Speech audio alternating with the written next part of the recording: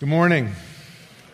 So good to be with you. I just share so many of the sentiments Bert expressed towards me, towards him. I've been looking forward to this for months now, and one of the highlights for me is I knew I'd get to have dinner with Bert and pick his brain and learn lots about the ministry here. And it has been such a joy over the last 20 years to get to be back here twice at Berea and now at Crawford Avenue, and to see the growth of the work of God in this church and in this place. Just very, very encouraging, and what a delight to sing with you this morning. John, thank you for picking all the perfect songs to go with all of my topic. And I thought to myself, I'm always wrestling each week with how do I summarize the context before my passage. And from now on, I will hire John Ross to summarize what comes before my passage. Who knew that you could have the guy from Commuter Bible do that for you? What a gift. Matthew chapter 5. Matthew chapter 5. John, I just said a bunch of nice things about you. So thanks for coming back in. The Lord spared you from them.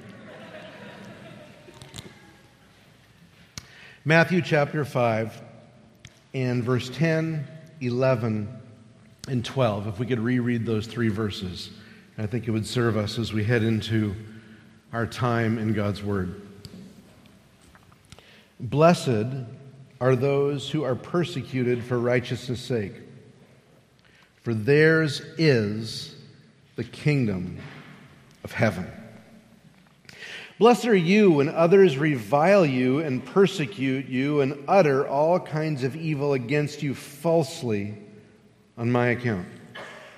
Rejoice and be glad, for your reward is great in heaven, for so they persecuted the prophets who were before you.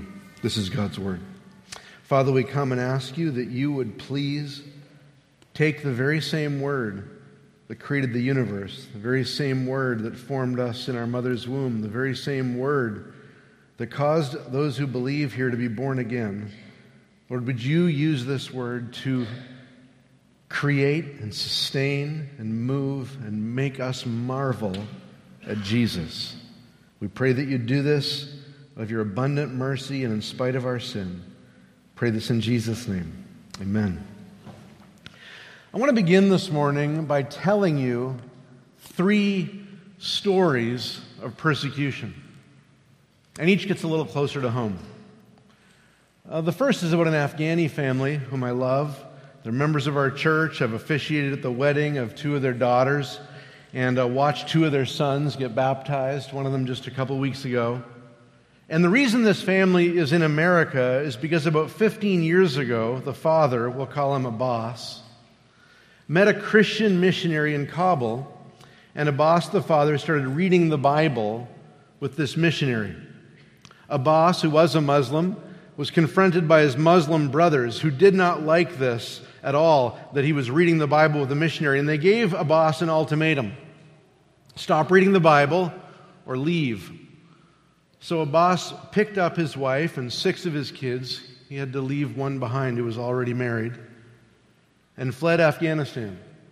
First to India, where they spent 10 years with no legal status, no opportunity for job or education. And then to America and Louisville, where their family has begun to prosper after persecution. Second story is about my wife's cousin in Canada. For 25 years or so, he was a public school teacher. As a public school teacher, he taught faithfully and over the years tried to share the gospel with his students where he could. Most recently, out of Christian conviction, he spoke to a transgender student and tried to discourage them from pursuing a new gender identity. For this, he was fired because of his abusive treatment of this student. Now, he's no longer teaching for a living, which is what he trained for and has decades of experience in. But now he's been working as a bus and shuttle driver for various companies, launching his teen sons into adulthood from a very different place than he had planned. Third story involves a large 3,000-kid Christian school in Louisville, Kentucky, where I pastor. It's actually 4 schools. It's actually its own school system. It's a school where a number of the members of our church teach and coach and direct choir. This school gave their middle school students an assignment earlier this year to write a letter to a friend who struggles with homosexuality and seek to persuade that friend of the goodness of God's design. Students were told they would get, a B or a C if they used biblical reasoning. They'd get an A or an A plus if they were winsome and persuasive and kind and compelling. I read the assignment myself. Any middle school kid at Emmanuel who could do that, it would be hats off from me if they could do that well. It was a great assignment. Well, one student took the assignment home to their father. Father wasn't impressed. He passed it on to a gay friend of the family. The gay friend of the family posted it to Twitter. And pretty soon the story was in our local paper and on the nightly news on multiple stations. And people in our community were calling on the Christian school to apologize, to stop the hate, basically to abandon their Christian convictions. If we had more time, I could tell you of an eye doctor who sold his business because so many of the kids he was seeing were transitioning their gender, and he feared his convictional response to their transitioning would jeopardize his business. Or maybe I could tell you of two medical students, second-year medical students, the U of L right now, who have some fear they may not be able to graduate from med school because their convictions on abortion and gender reassignment surgery. They have professors who share their concerns, but those professors are isolated and afraid to speak. In many seasons of church history, it's been the preachers and the pastors who faced the tip of the spear when it comes to persecution.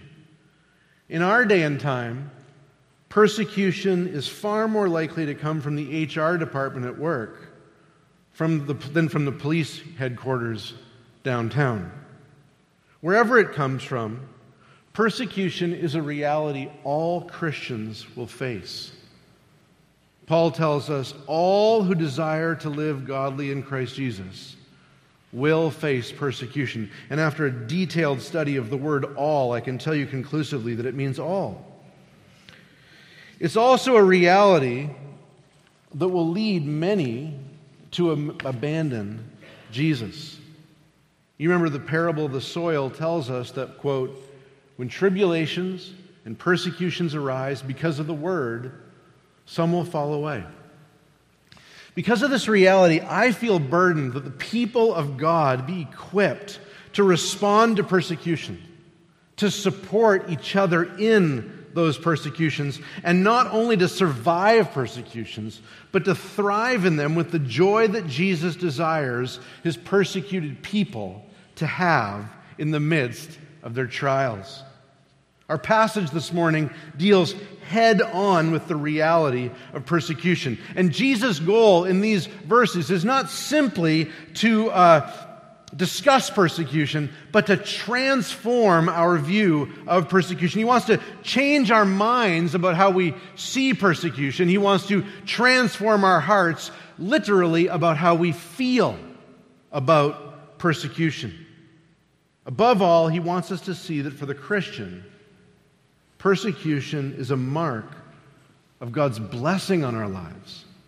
It's an opportunity for great rejoicing and gladness, even in the midst of great pain. That really is why these Beatitudes are here. I wish I had a couple of Sundays to go through the Beatitudes with you. But essentially what the Beatitudes communicate to us, and I love this because it just shows us what a sympathetic preacher Jesus was, is the Beatitudes communicate that the Christian life feels miserable, but it's really good. Blessed are the poor in spirit. Nobody wants to be poor in spirit. Nobody wants to feel like they haven't got gas in the tank. No one wants to feel like they haven't got what it takes. We want to dig down deep and find that we indeed do have what it takes to meet the next obstacle. But when the Holy Spirit moves into a Christian's life, the first thing he takes aim at is exposing that they don't have what it takes to overcome even a single sin. We're poor in spirit. And Jesus comes along and says, I know that feels rough. It's actually blessed. And he does the same thing with mourning. How many times have Christians felt bad that they mourn so much over sin? It seems like I came to Jesus, got some joy, and then began to mourn over my sin. And this seems bad, especially when everyone in the world around us is telling us how happy they are. And so Jesus to come along and remind us, no, this is actually a blessed condition to be in. To be mourning. It means God's at work in your life. It means that He's shown you the true weight of your sin against God. You're mourning. And so the Beatitudes proceed like this. You're hungering and thirsting for righteousness. It feels like you don't have what you want. In fact, that's the case. You don't have the righteousness you want. You don't see the righteousness you desire in the world or in your soul. And so Jesus comes along and says, I need you to know something. This is blessed. This is blessed. This is under the smile of God. This is good where you are. This is saved. This is on your way to inheriting the kingdom of heaven. This means you're going to receive mercy. This means that you will be satisfied. And Jesus does the same thing here with persecutions. He, in fact, ends His Beatitudes with the response the world will have to us. He starts with the response that's happening in our souls to God. Blessed are the poor in spirit. He ends with the response the world will have to us. And of course, nothing about persecution feels blessed in an earthly way. It's only by faith, and faith in the words of the Lord Jesus Christ, that we come to see how it is that persecution can be blessed. So Jesus is caring for His sheep. He's caring for His people. He's making sure they have what they need in their souls to follow Him, who died on a cross and was scourged and mocked. He's making sure that we have the resources to face persecution that will always come to us if we follow Him. Now, the passage tackles persecution from three angles. In these verses, and if you're looking for points, if you're a note taker, here it is.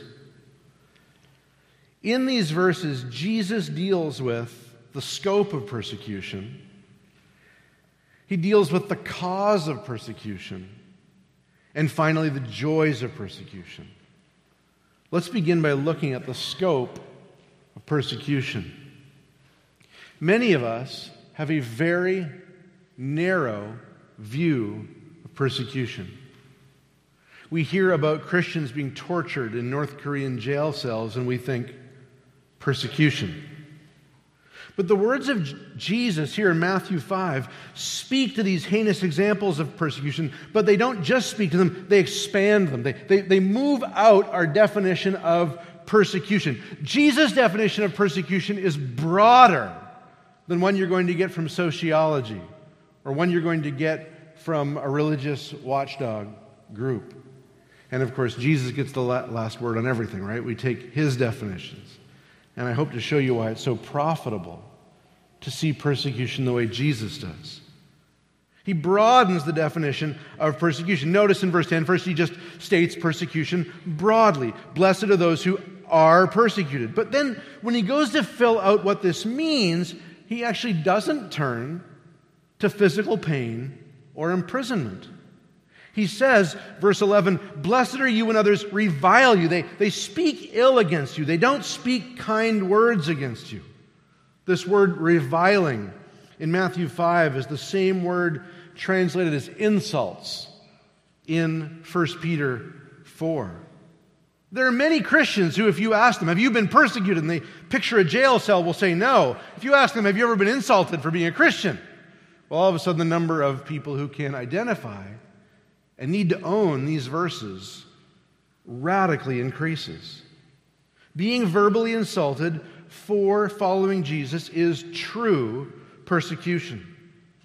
Jesus tells us later in the verse that false accusations are true persecution. Do you see that in verse 11? He says, blessed are you when others revile and persecute you and utter all kinds of evil against you falsely on my account. In the parallel passage of the Beatitudes that we find in Luke's Gospel, we read, blessed are you when people hate you and when they exclude you and revile you and spurn your name as evil on account of the Son of Man. I have a friend back in Louisville who this last year was not invited to a derby party. Now, there's few fates worse in Louisville, Kentucky, than not being invited to a derby party. And it was simply because of her clear commitment to Jesus Christ that she had made public, that her friends decided they didn't want her in that kind of environment. It is not the height of spirituality to say, well, that's not North Korea. It's actually better to say that falls under what our Lord calls persecution. Because when you make persecution just a tiny subset, the most extreme is the only thing that's real, then you cut yourself off from all Jesus' sympathy and all of Jesus' commands to the place where He actually is leading you. Have you ever been hated for following Christ? Have you ever been excluded, not invited out by family or friends, co-workers, or the broader culture? This is real persecution. Are you harmed, imprisoned, forced out of your homeland by family or friends, co-workers, or by the broader culture? Again, this, according to Jesus Christ, and He gets to define it, is persecution. Now, why is it so important that we understand the scope of persecution? Because if we do not label persecution as broadly as Jesus does, we will not apply the comforts to the persecuted as broadly as Jesus does. If we lose our job taking a stand for Jesus, and then out of false humility we say, that's not real persecution, then we will not see the call to rejoice and be glad as applying directly to us. We will not see the promises that we will have a great reward and be numbered among the prophets as applying to us. We must understand that everything from being hated to being hunted is true persecution, and all Christians, whether they are slandered or slaughtered, are called to rejoice and be glad in persecution. On top of this, if our view of Christian persecution is narrow, too narrow, limited just to those who are physically hurt, it will undermine our assurance of salvation. The tender conscience who reads, all who desire to live godly in Christ Jesus will face persecution, and then says, well, I haven't. Surely I must be doing something wrong. Surely I must not be a real believer, who would undoubtedly have this experience that Paul tells Timothy all Christians have. But the problem there, dear believer, is not necessarily that you aren't being faithful, but that your view of persecution is too narrow. And you haven't understood that the hardships maybe you've faced from friends or family in trusting Christ, these are viewed by Him as real persecutions, as real suffering for Him. And they are where He wants to minister His real comforts to you. On top of that, if our view of persecution is too narrow, we might not prepare adequately for or overcome what we might call average temptations. You know, there's that perpetual question that goes around Christian youth groups. Would you be willing to die for Jesus? If someone put a gun to your head and asked you if you would die for Jesus, would you? And of course, you're going to think about it. Oh, okay, I think I could do that. Or no, I couldn't. But very few of us will be in that particular situation. And if that's the only place our mind goes when we think about persecution, we may not be ready for much more mundane challenges that will come to our faith. If we think of persecution as only happening when we are threatened with jail time or death, then we may not notice when a temptation to avoid persecution has come upon us. And I said this before, but I'll say it again. It's far more likely for us in America at this point the persecution will come in social situations or from the HR department at work as our values collide with the worldly values of our day. We have to be ready to face that. Beloved, many of us will face persecutions in our businesses, our factories, our workplaces of all kinds. James Montgomery Boyce tells of a time a man came to the great church father Tertullian in the first centuries of the church. And the man's business interests, Boyce tells us, had been conflicting with his loyalty to Jesus Christ. The businessman told Tertullian of the problem. He ended by saying, "What can I do? I must live." "Must you?" asked Tertullian. Tertullian understood what we need to understand in our day, that persecution and difficulties may come if our government becomes tyrannical, but difficulties may come in the course of the ordinary business on which our livelihoods depend. And beloved, in those situations, we must be crystal clear. The core commitment of the Christian soul is not to live, but to put Jesus on display in our lives, whether that's done in life or death, whether it's done in abounding or being abused, whether it's done with greater opportunity or more confining circumstances. How important is it that we understand the scope of persecution as clearly as Jesus did? Second, let's notice the cause of persecution. This is very important. These verses do not speak to all persecuted peoples. Notice that Jesus is very particular about who is being spoken to here. He's speaking to those who are persecuted for righteousness' sake. Now, you are aware, aren't you, that all people have standards of righteousness. You will not meet a person with no standard of righteousness.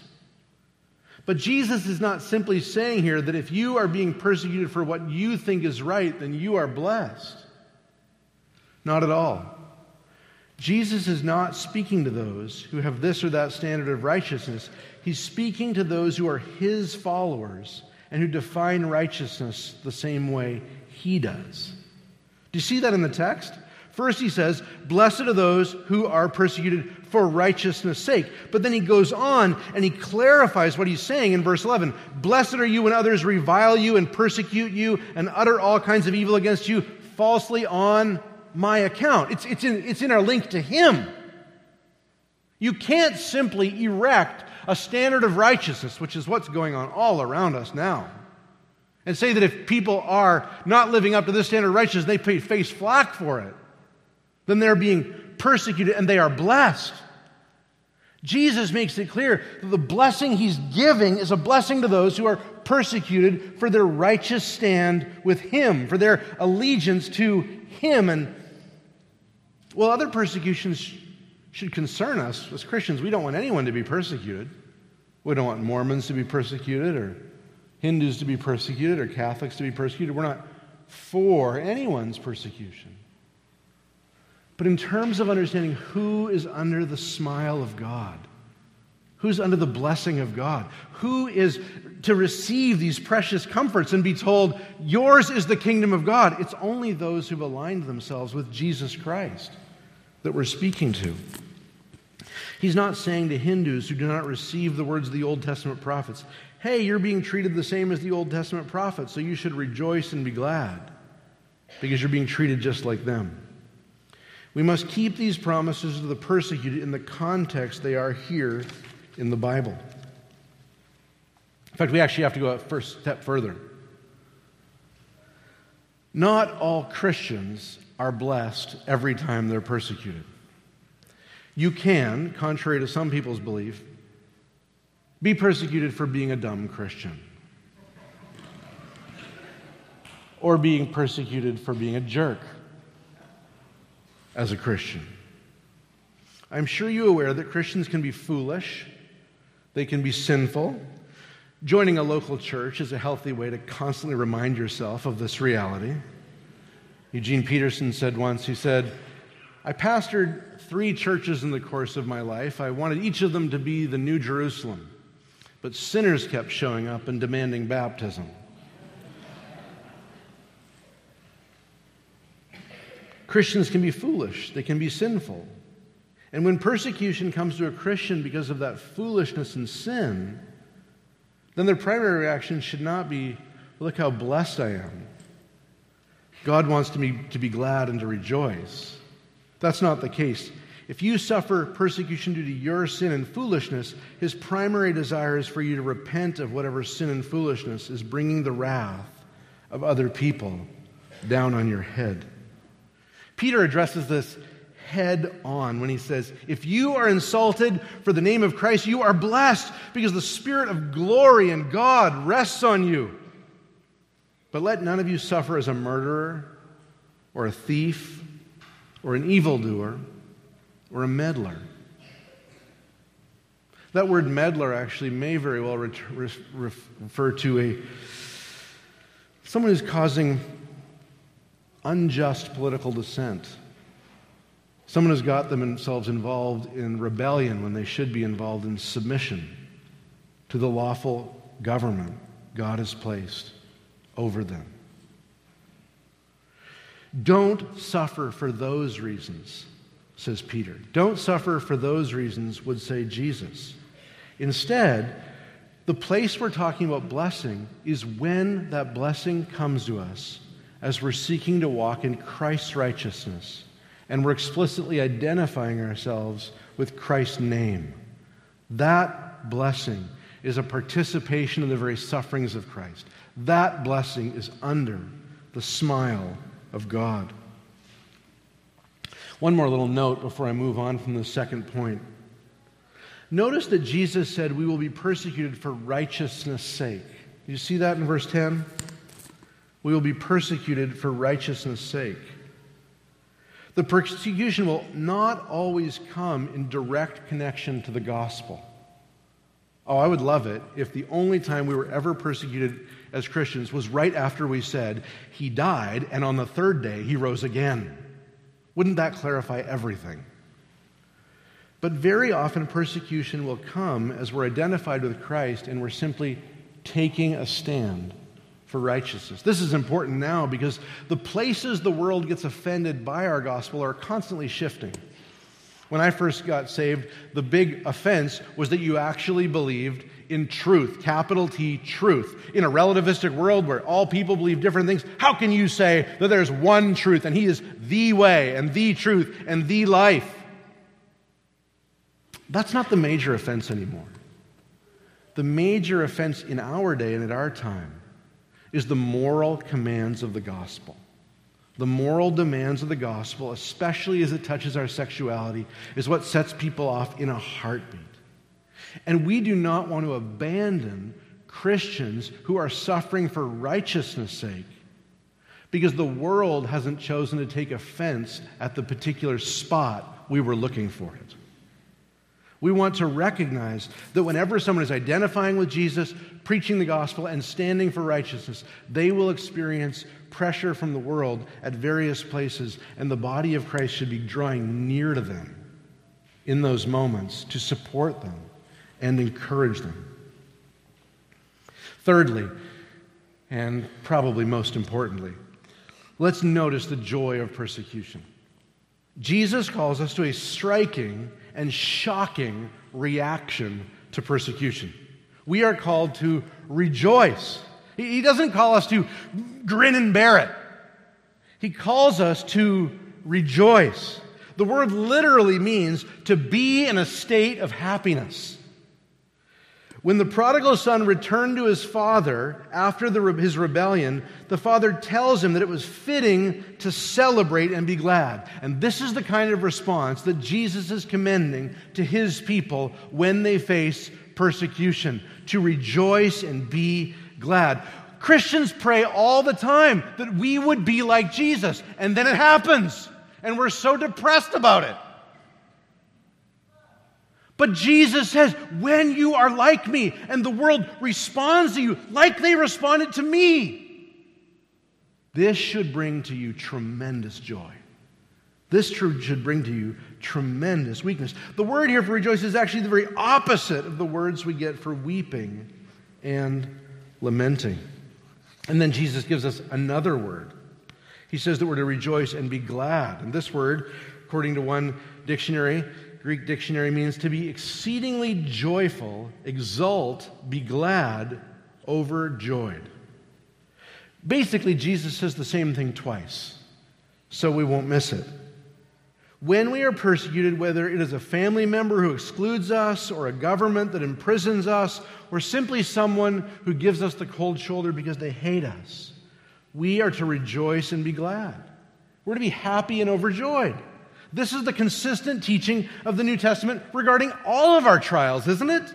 We rejoice in our suffering, Paul says in Romans chapter 5, verse 3. Or James, count it all joy, my brothers, when you meet trials of various kinds. The universal New Testament teaching is that trials in general should be met with rejoicing. And this teaching is applied here directly to one of the greatest trials we will face in the entirety of our Christian life.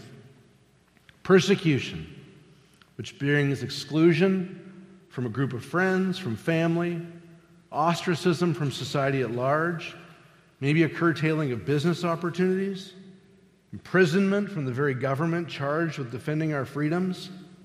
All of these are meant to cause us to rejoice. If you are far more eager to join in angry political movements to preserve your freedoms, which I'm all for preserving our freedoms, but if we are far more eager to get on that angry political bandwagon than to rejoice, we have missed the central teaching of Jesus Christ. You need to understand that as much as there is a threat from left-leaning political movements to the gospel, there is a threat from right-leaning political movements, and that threat is this: they would have you be consumed with rage and anger and not with joy. If we fight with our freedoms. And Paul did. Paul was constantly appealing to the courts, to protect his rights as a Roman citizen. But hardly was he trying to drink liberal tears. He was aiming to rejoice and be glad in all of those circumstances and to appeal for the rights that he had as a Roman citizen so he could keep preaching this gospel he loved. That's the key. That's the core. And this rejoicing in persecution, we need to realize this is not some pie-in-the-sky ideal. The New Testament church lived this way. You remember the first Christians, the first time they were beaten? What happened? They said, whoa, that's a neat abstract theological truth. No. Then they left the presence of the council rejoicing that they were counted worthy to suffer dishonor for the name. They're looking at each other going, we actually did it. We're like following Jesus, and the reaction we're getting is like what they gave to him. We're in. The kingdom of heaven is ours. They considered it a badge of honor to have suffered dishonor. They considered it a cause of rejoicing to having been beaten. Our current generation would mark a beating as a source of life-defining trauma so deep that it would result in spiritual injury so injurious that it could never be overcome. Not the New Testament church. They left suffering singing. Paul and Silas show us another example of this. They're beaten, they're put in the inner prison, they're placed in stocks, and what do? They sing hymns. Do you know that what you're doing every Sunday when you gather and sing these faithful hymns you've been singing is you're stockpiling the tunes that will be in your soul for moments like that?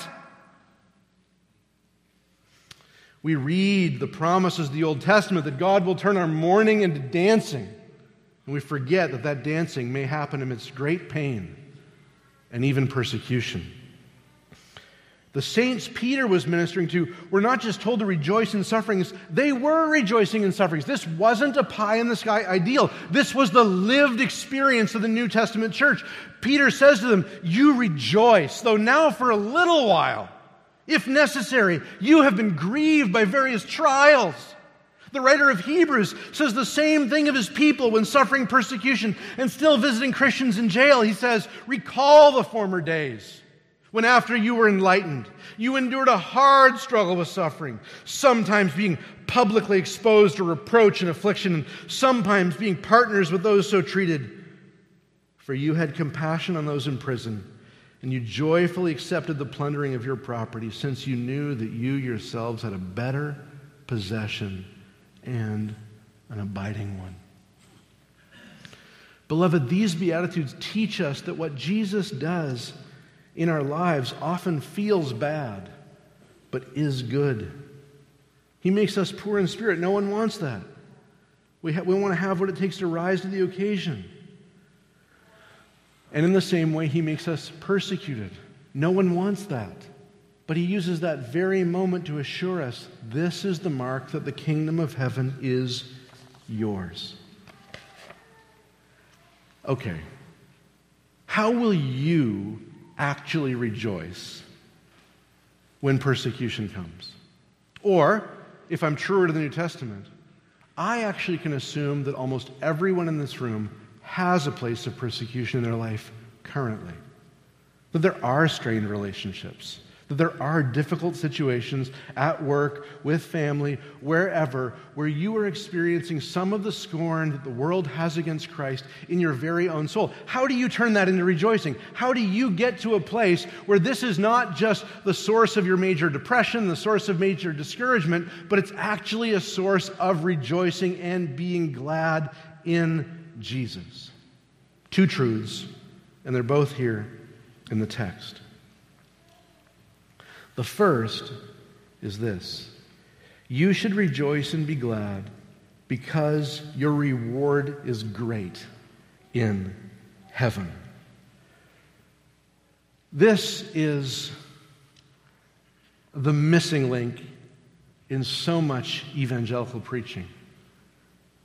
We're trying to fuel sacrificial Christian lives without being honest that the fuel comes from this reality. Heaven, not earth, is going to be great. I've almost been on this planet 50 years. For those of you who are a little younger, let me tell you, it just gets more disappointing from here.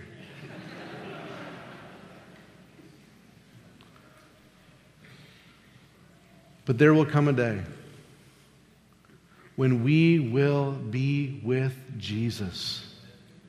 The ambiance of that place will be the light that comes from the Lamb's face. There'll be a street of gold and no potholes. Just glory everywhere as we abide in the presence of the Lamb. Our reward being great in heaven, and knowing that the persecuted are those who are going to inherit the kingdom of heaven, that's why we can rejoice. We can rejoice because when the world says, you don't belong here, the answer is, that's right. That's exactly right. I belong to another kingdom. I belong to an eternal reality. I belong to a place that doesn't glory in sin, but mourns over sin. I belong to one who doesn't extend wrath and condemnation alone, but makes mercy come out of my soul. I belong to one who is the ultimate peacemaker. I belong to the one who was persecuted for my salvation. And I'm going to be with him. John D. Rockefeller was one of the wealthiest men of all times. In today's dollars, Money Magazine says he would be worth $340 billion. It's 4 times the worth of Bill Gates and a cool 90 billion past Elon Musk. At the time of Rockefeller's death, the general public did not know how much he was worth, and as you can imagine, they were curious. Kent Hughes writes, when John D. Rockefeller died, the public became understandably curious about the size of the famous man's fortune. One reporter, determined to find out, secured an appointment with one of Rockefeller's highest aides, and he asked the aide how much Rockefeller left behind. The man answered, he left it all. That's the case with this world's fortunes, big or small. We leave them all behind. And the Christian often responds to that by saying something like, well, you can't take it with you. You know, there's no U-Hauls behind hearses, as one person said. But that's wrong. We will inherit everything. All the riches you've ever seen. Maybe all your glimpse was on that old TV show, The Lifestyle of the Rich and Famous. All the glory in this world that you've ever seen will be yours.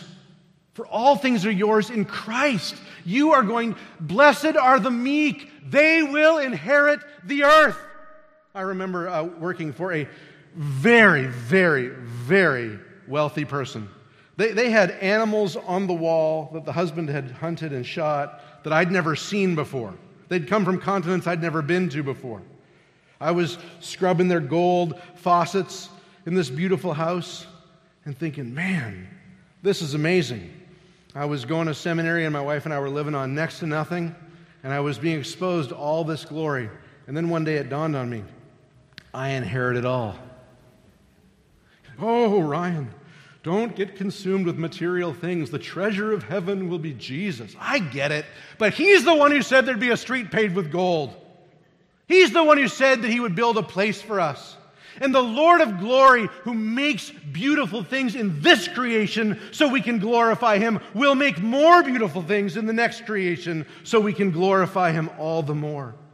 And your reward in that creation will be great if you are persecuted a little or a lot. The second thing that should encourage us, that should buoy our souls, is that we should rejoice and be glad. I'm in verse 12. For your reward is great in heaven, for so they persecuted the prophets who were before you. Persecution is fundamentally about exclusion.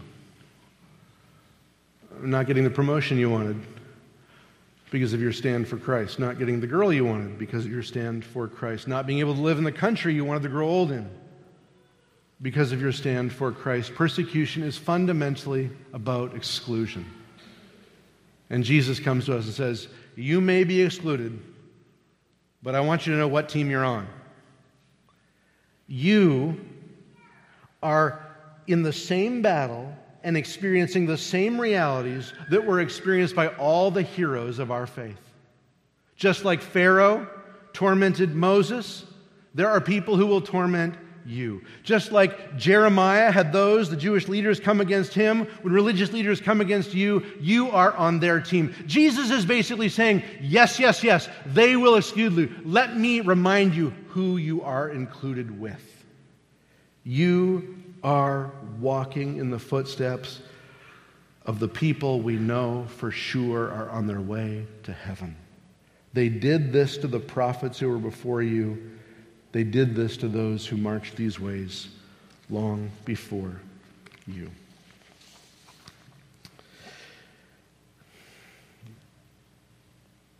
Christians, we need to set our sights on heaven.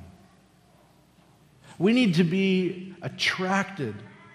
Sunday school teachers, when you tell the stories of Abraham and Isaac and Jacob and Jeremiah and Isaiah, what are you doing? You're saying, there's a set of heroes, kids, that you ought to want to be numbered amongst. You're setting up the desires in the soul so that when the world says, you're out, yeah, I might be out with you, but I know who I'm in with. And if you're here this morning and you're not a believer, or perhaps you've always thought of yourself as a Christian, but you've been seeing that there's a life and a power and an awe that true Christianity puts in the soul, a life and a power and an awe that you don't have, then I'd like to leave you with a thought.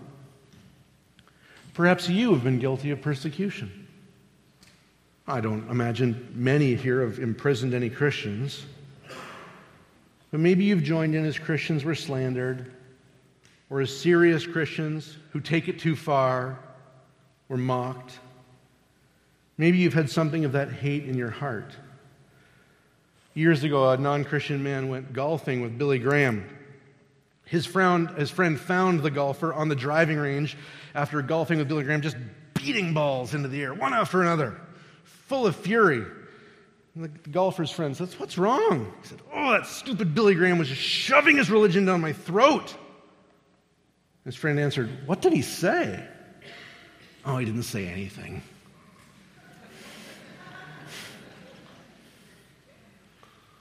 Maybe you've been mad at someone who didn't ever say anything. Why was that?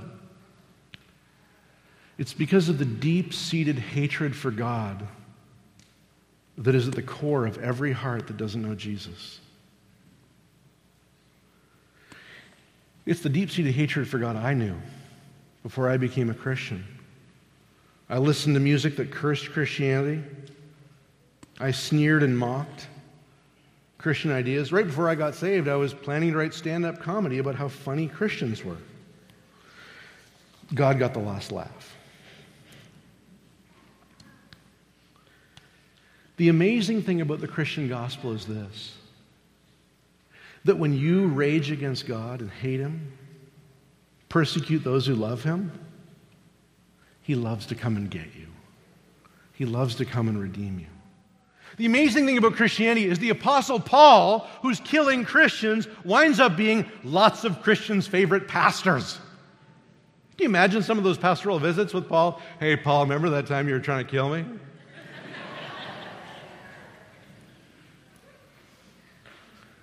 This morning, whether you know that hatred a literal or a lot, I want you to know this. Jesus Christ has come to die for sinners. He came to pay the death penalty that sinners deserve. And His death on the cross pays all the death penalty and all the condemnation and all the judgment you deserve. And if you believe in Him, He'll forgive you. He will receive you. He will make you part of His kingdom. And He will even include you in all the blessings that come with following Him. Let's pray. Father, we come before You.